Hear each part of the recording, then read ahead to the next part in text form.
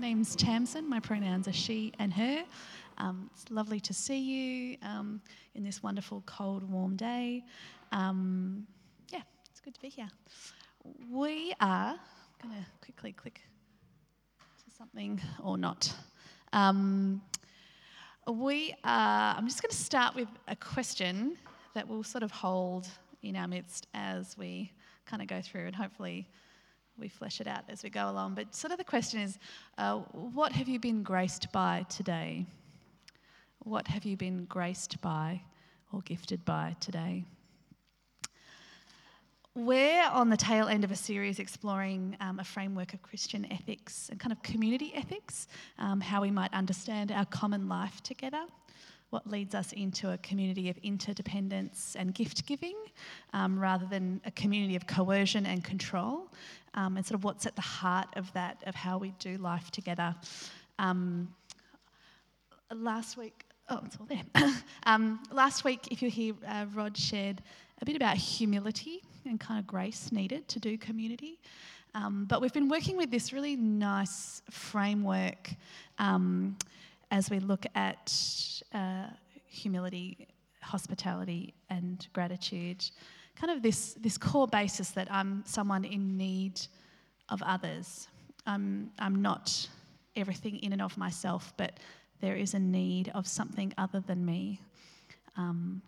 That others are in need of what I have, kind of this hospitality, and that we give of what we have. But that we're both dependent on each other's gift. There's a flow of gift and receipt of that gift. And in that space is gratitude, or this recognition of what I have to give and the recognition that I can receive it from others. And we're heading into this space of gratitude or thanksgiving. I feel like there's like old sermons of old of like, how can we be grateful and thankful today, coming to haunt me behind me. But kind of this recognition of gifts given without being earned or with any expectation of return. And this, I've kind of needed some help when it sort of comes to this idea of gratitude. Maybe that's my token of humility, in that I've got a bit of gratitude baggage. Perhaps a little bit of a Christian gratitude hangover. And I heard the quote of just the church sometimes holds us hostage to the gratitude of God, in that we're all meant to be grateful to God because God has given good gifts, so we should all be grateful. Amen, that's my sermon today. Let's all go home. But, and that worship is us showing our thankfulness to God, and that God kind of needs it. For whatever reason, God is in deep need of my thanks. So I better show it to him, or else I don't know what. But I should be showing thanks to God for all these gifts. And that word should is a real catch in what I sort of want us to just have a little think about today. But somehow, I don't know, again, some of this theology was sort of imbued but not spoken about directly, but we're indebted to God rather than freed by God.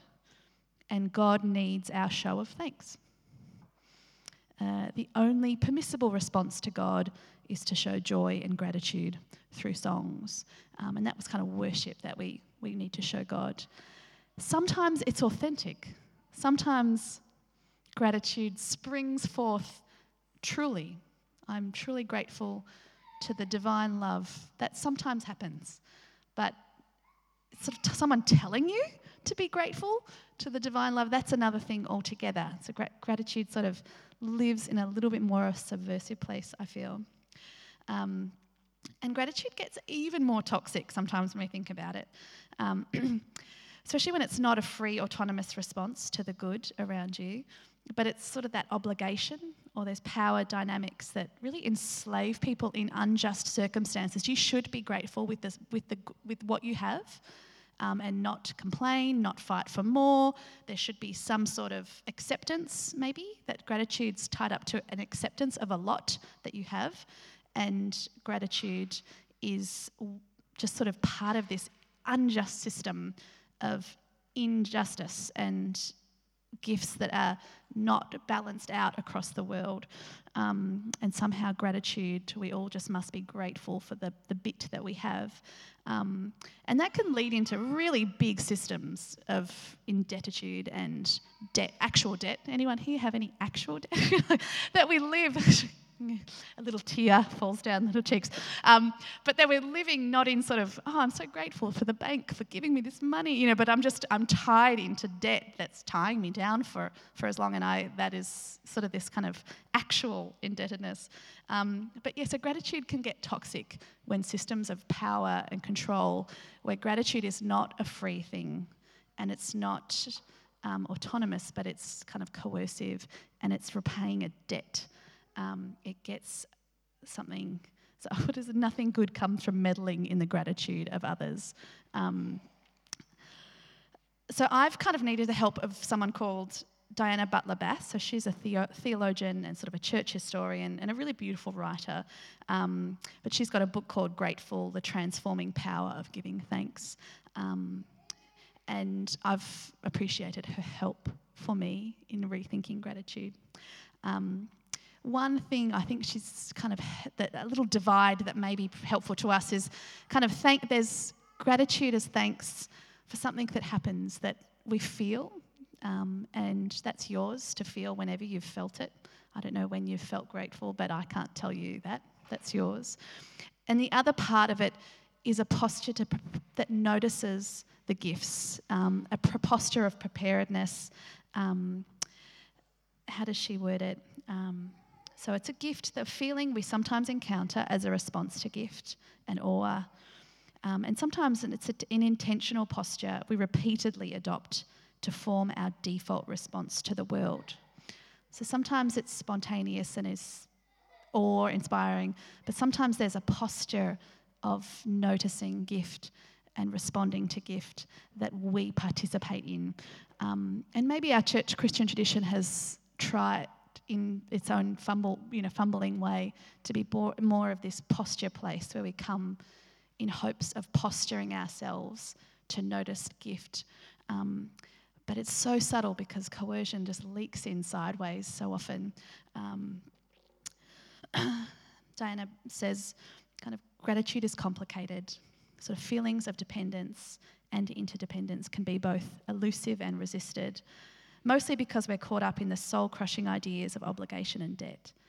But if gratitude is mutual reliance on, instead of payback, of shared gifts, we awaken to a profound awareness of our interdependence. So I'll just leave that as a little sort of starting point, thankful framework from Diana. But we're going to dive into a scripture today from Luke. Would anyone it's just woke up feeling, do you know what? I haven't read the Bible in a very long time. I really want to do it. Or they just love doing that. We're reading the words of Jesus today. Cool. Then he said to the disciples, "That's why I tell you, don't worry about your life and what you are to eat. Don't worry about your body and what you are to wear. For life is more than food, and the body is more than clothing. Take a lesson from the ravens. They don't sow or reap. They have neither a food cellar nor a barn, yet God feeds them. And how much more valuable are you than birds? Can any of you, for all your worrying, add a single hour to your life? If even the smallest things are beyond your control, why worry about all the rest?" Notice how the flowers grow. They neither labor nor weave, yet I tell you, not even Solomon in all his splendor was robed like one of these. If that is how God clothes the grass in the field, which is here today and thrown into the fire tomorrow, how much more will God look after you? You have so little faith. As for you, don't set your hearts on what you'll eat or what you'll drink. Stop worrying. All the nations of the world seek these things, yet your Abba God knows what you need. Thank you. This is it's such a funny verse that's used in so many interesting ways. But this is Jesus talking to his disciples who by following him, are entering into a really dangerous place of sort of upsetting the power dynamic, the real danger that kind of will encounter in the coming following Christ and disobeying empire. And then it just feels a little bit flippant of just chill. Come on, don't worry. Like this kind of, it feels either he's a kind of this hippie presence in the middle of this very complex world that they are trying to learn from him. But what I was sort of looking at it again, I sort of kind of looks like Jesus is trying to give them a break from anxiety just for a moment, a little breather from an anxious place by looking at nature, giving them two images to hold that shifts their gaze from all the things that consume them into another gaze for a moment that says, there is enough, you are enough, and you're incredibly precious. Sort of just a bit of a reprieve from anxiety for a moment. Jesus offers a framework, sort of a path out of their tightly wound world of fear and despair, just for a moment.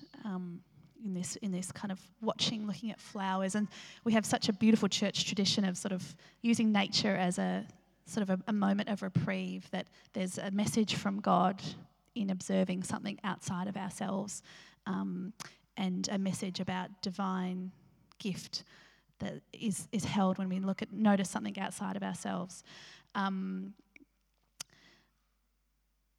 This was this. I'm just going to read my notes here. I don't know about any of you if you ever worry or are anxious. I feel like that's my default position. Sometimes I'm fine, and then sometimes there it is. But I don't necessarily benefit from someone just saying, well, don't be anxious. Do you know, like it does, don't often, that's like, well, you should be grateful. Like these are kind of very unhelpful things.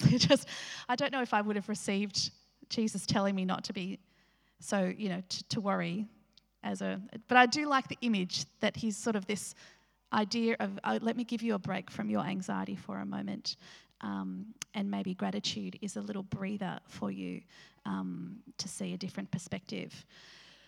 So that's kind of, I guess, what we'll sort of, that first framework is that we start by being receivers rather than we start by being managers or doers or we act and save, and how many helping professions are in this room that you're doing there's so many things that we start with, but this kind of flip idea that we begin with the idea that we are all receivers first, thinking of that first, Corwin's first breath, just a receiver he wasn't actively achieving anything, he was receiving the gift of life, in that moment. And that, so that's sort of the first little idea that we'll just start with. I'll just go back. This is from sort of Diana again. The recognition that in effect there are no givers other than the ultimate givers of God or the universe. Those are the only givers that have created an abundance of gift in the universe. And we receive from this gift all the time. They don't put us in debt. Instead, they cause us to recognise the beauty of this abundance. We respond by strengthening the pathways of receiving and then giving, not in obligation, but in love. So kind of filtering through of sort of this, what happens when we sort of start by thinking, oh, what am I a recipient to? We're stewards of these gifts rather than kind of owners or restrictors of things to others, but we're called to be stewards. And none of this can happen out of obligation to God or to anyone. And it's not forced on one another, but it's in recognition and response. We live in response to the deep abundance that our faith points us to, and we strengthen the pathways of receiving and giving throughout our life together from a place of deep love.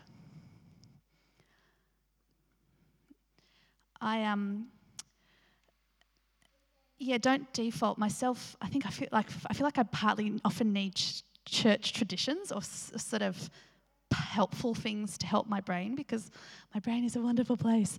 But my brain is a very anxious place, to be honest. I know you can't relate, but and it's often dominated by worry, or I wake up, especially with a 2-year-old, I just wake up as a manager of a human that's all the things at the moment. And I'm not, that I need pathways to help me move out of that anxiety or fear sometimes. I'm going to play a little clip of Diana Butler Bass in a podcast that she did with Luke Nordsworthy. And I'm just playing it because she just talks for a moment about what happens in the brain, like where gratitude lives in the brain. And I'm not an expert, so I thought I would share her research. And what I find interesting is just this kind of interplay of why gratitude feels important, and perhaps why in Jesus, like Jesus is pointing to this kind of reprieve from fear and worry. There feels like this gift in us rethinking and practicing different ways of processing our lives. So it's just a 3-minute clip or 4-minute clip of Diana talking to Luke, explaining why she was sort of drawn to some of the work of gratitude and understanding it a little bit more. In human beings, that's the part of our brain that is least evolved. It's the most ancient part of our brain. Mm-hmm. And the front part of our brain is called the neocortex. And I'm not a brain scientist, but boy, did I do a lot of reading in brain science for this book. In the neocortex, that's the newer part of our brain. It's the most evolved part of our brain. And that's where complex human emotions reside. Things like compassion and empathy and gratitude. And so what neuroscientists have discovered is that if you act out of fear, if you let the primal part of the brain move forward, if you let those really primal emotions move into your neocortex, they take over your neocortex. And so the scary primal emotions take over the higher thinking place. Yeah. But if you have built certain kinds of practices in your neocortex, practices around gratitude, practices around acting with compassion, practices of love, practices of inclusion, all those kinds of things. If those practices are in the front part of your brain, when those bits of your brain are fired, the fear can't get up there. And so gratitude and compassion actually keep fear in the back part of your brain. They keep it in your primal brain so that it can't take over your whole head.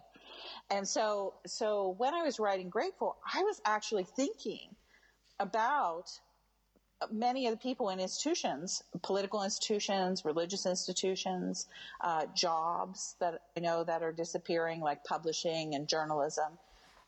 I am surrounded by people who are afraid all the time, whether they're writers or journalists, pastors, teachers, college professors. Everybody's afraid all the time.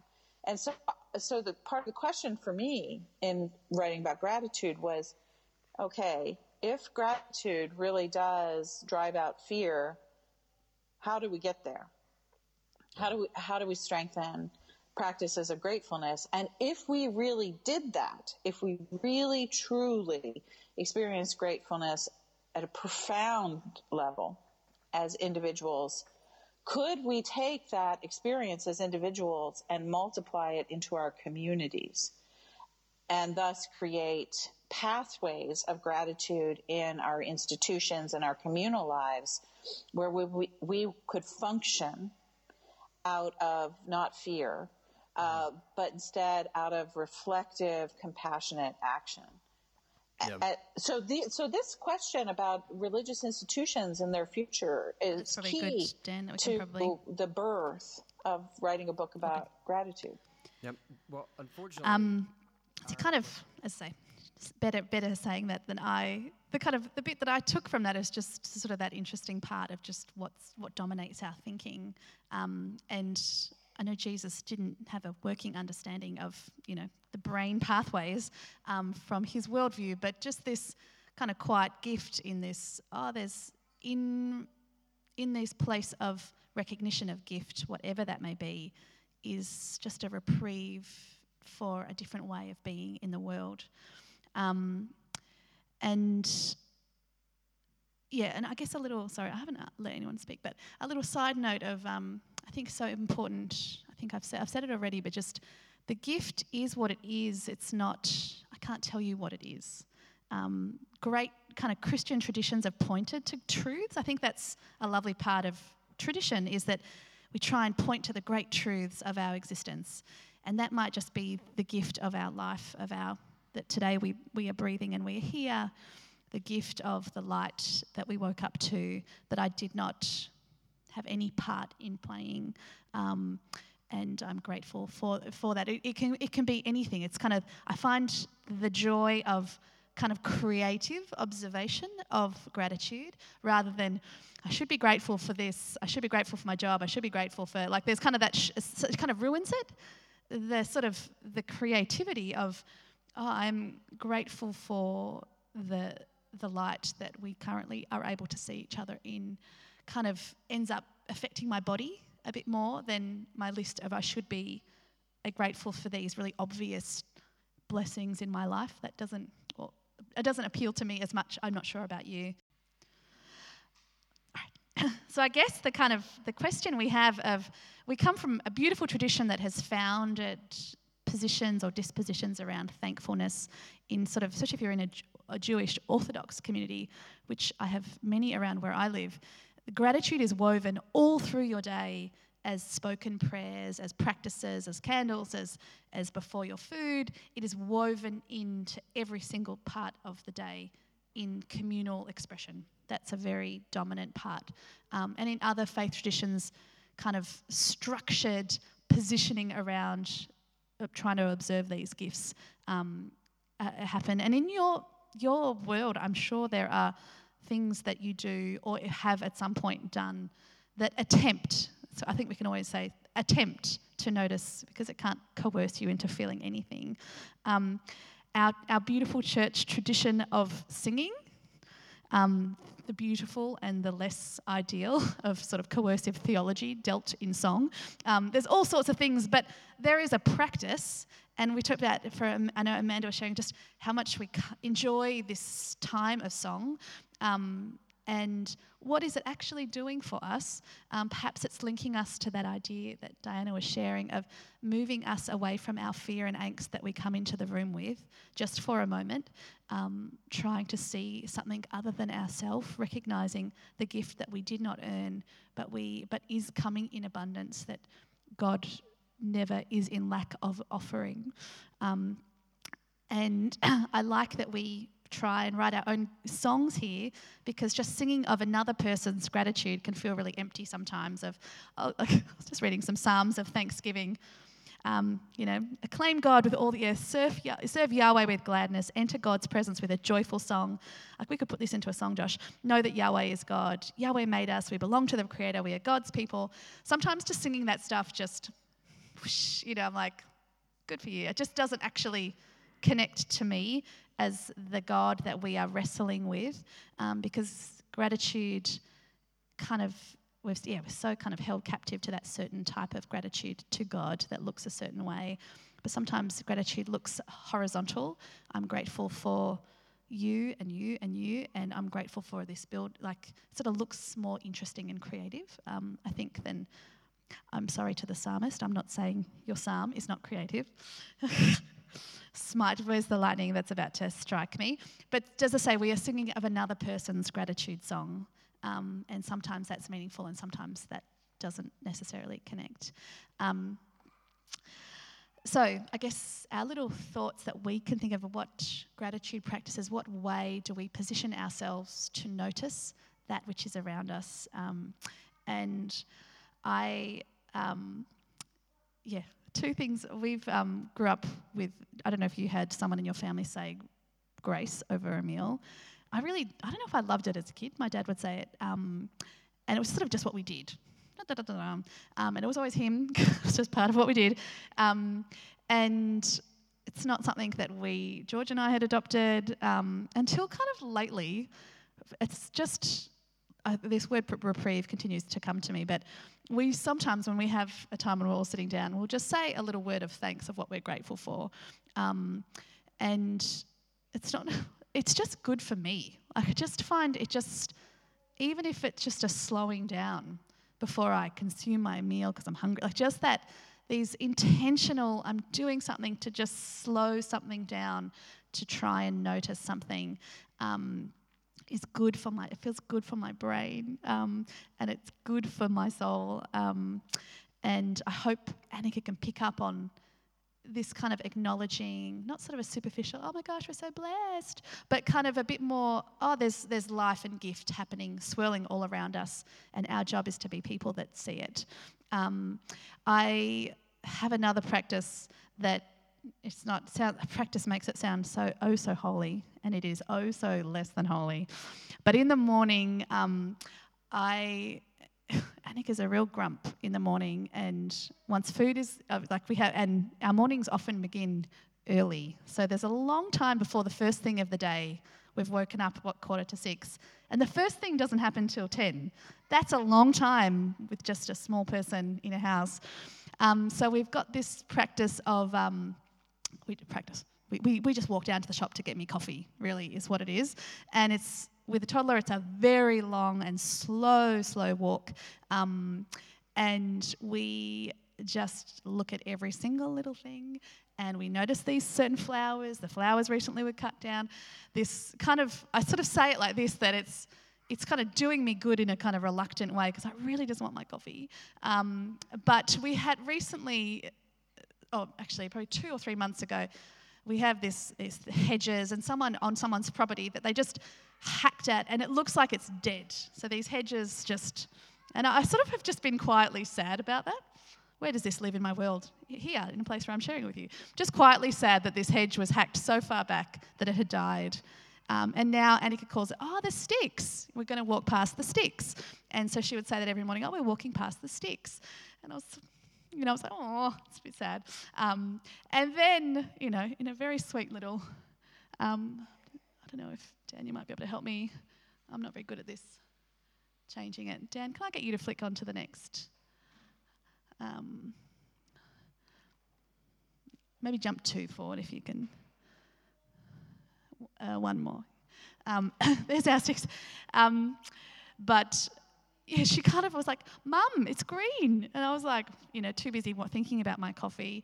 And obviously she's at the right height to just notice that you can't quite see, but all along these sticks are these tiny little, it's been a months of nothing, have these tiny little shoots of green of just, I was a non-believer that this could be redeemed. And I just sort of I was thinking about me and my lack of gratitude practices, but just kind of this is a bit more of a recognition practice of just going, new life is coming, and my morning is slow enough by force, just by nature, to notice that there is just something I didn't have any control over, but just growth and change occurring, and perhaps in similar fashion to sort of Jesus referring to kind of why you worried, there's kind of just a little reprieve in nature, that there is a small message here.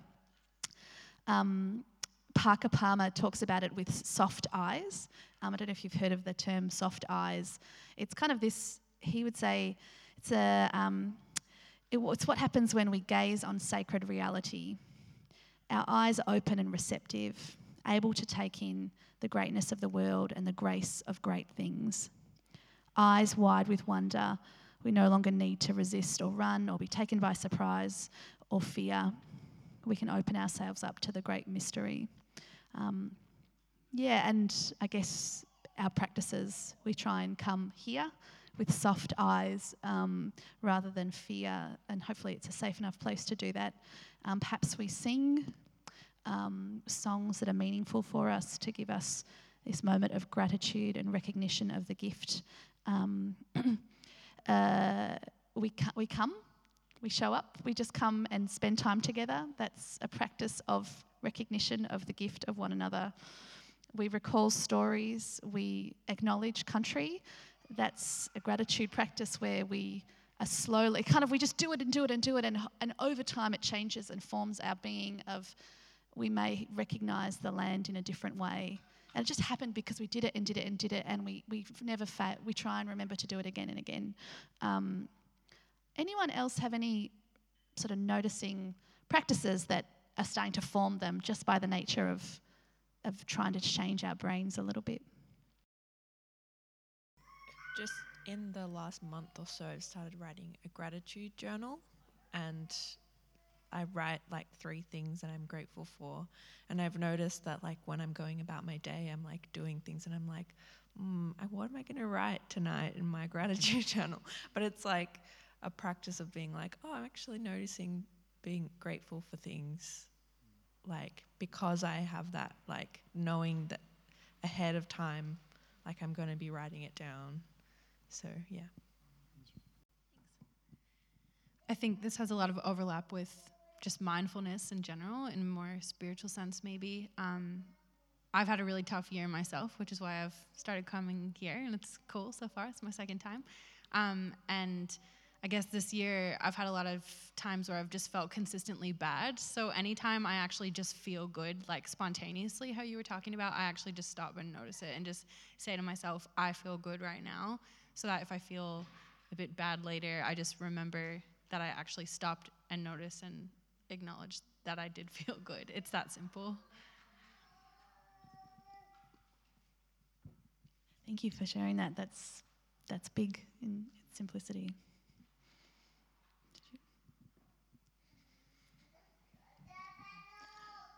Thanks for the reminder about this gratitude, and because during COVID I started a gratitude journal, and guess what? I don't do it anymore. But I did when I was doing it. I was also, and still do, go down to the Yarra to swim, and so over that year, I am noticing the path, the Yarra, the water, the cleanliness, the rubbish, like so much, which I was never open to before. And then, and it would put me in a mindset to be very grateful for lots of things, which I would write down. So I'm going to go back to to the practice of being grateful, because I did. It was very helpful. Yeah, I think what surprised me of just these kind of great truths that are kind of complicated by many things, but then they come back to being good, and in on of themselves. Anybody else? Or oh yeah, Matt.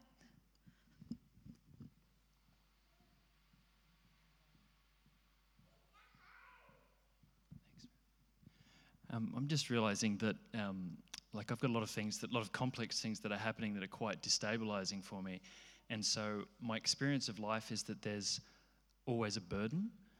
And so when I have a break, my break is spent trying to relax and recover. So it's always trying to get resources to float back up to neutral. But the hope of having joy or fun or pleasure or anything like that is just not, it's just out of reach. Just nothing would be good, like just getting back up to zero. And I've just come back from a holiday, which should be great, but my whole holiday has been, again, trying to just float back up to zero. And if it was left to my own feelings, do I feel like doing something fun? No, I'm too tired. So it's like, okay, one day when I get rid of this burden, I'll then be able to have access to joy. That's how I'm sort of thinking it.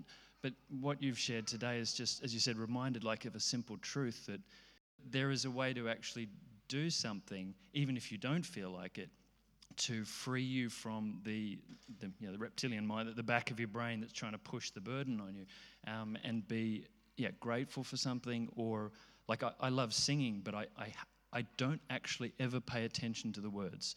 Sorry, Josh. Love your songs, but I've never paid attention to words, but I actually love singing. So like just today, it was great to sing. And that's a simple pleasure that, even though there's burden, that just came out of nowhere. So it's like pleasure can exist separate to your burdens. It can float like on its own. So why don't I give myself permission to do some things like you've suggested? So thank you. I feel like I'd like to adopt some practices that I don't know if I can commit to a gratitude journal yet, but I'd like to do that just to relieve the burden, because otherwise it's a never-ending slog that will not, get above zero. So, yeah. Thanks for sharing that, man. Hello. I've been working for some time with opening to every moment as it is. And someone read a poem for me some time ago to do with that, and it came with an image of, the painting of Liberty leading the brave. Do you know this painting? There's a woman and she sort of represents liberty, and she looks like this. And she's leading troops behind her.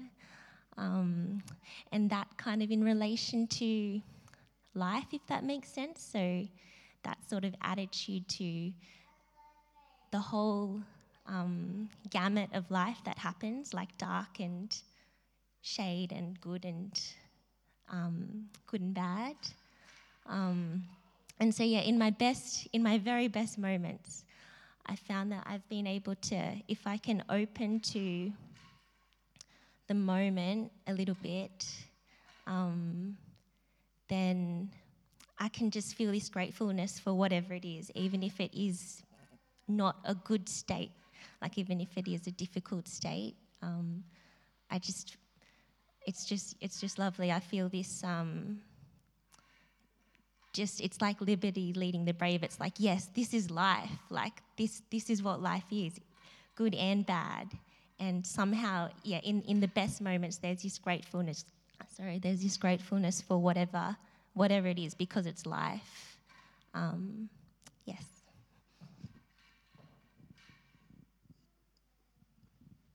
Yeah, it's life. Kind of sometimes it simmers down to something mysterious in that it's life and that live. Yeah, thank you, Carolyn.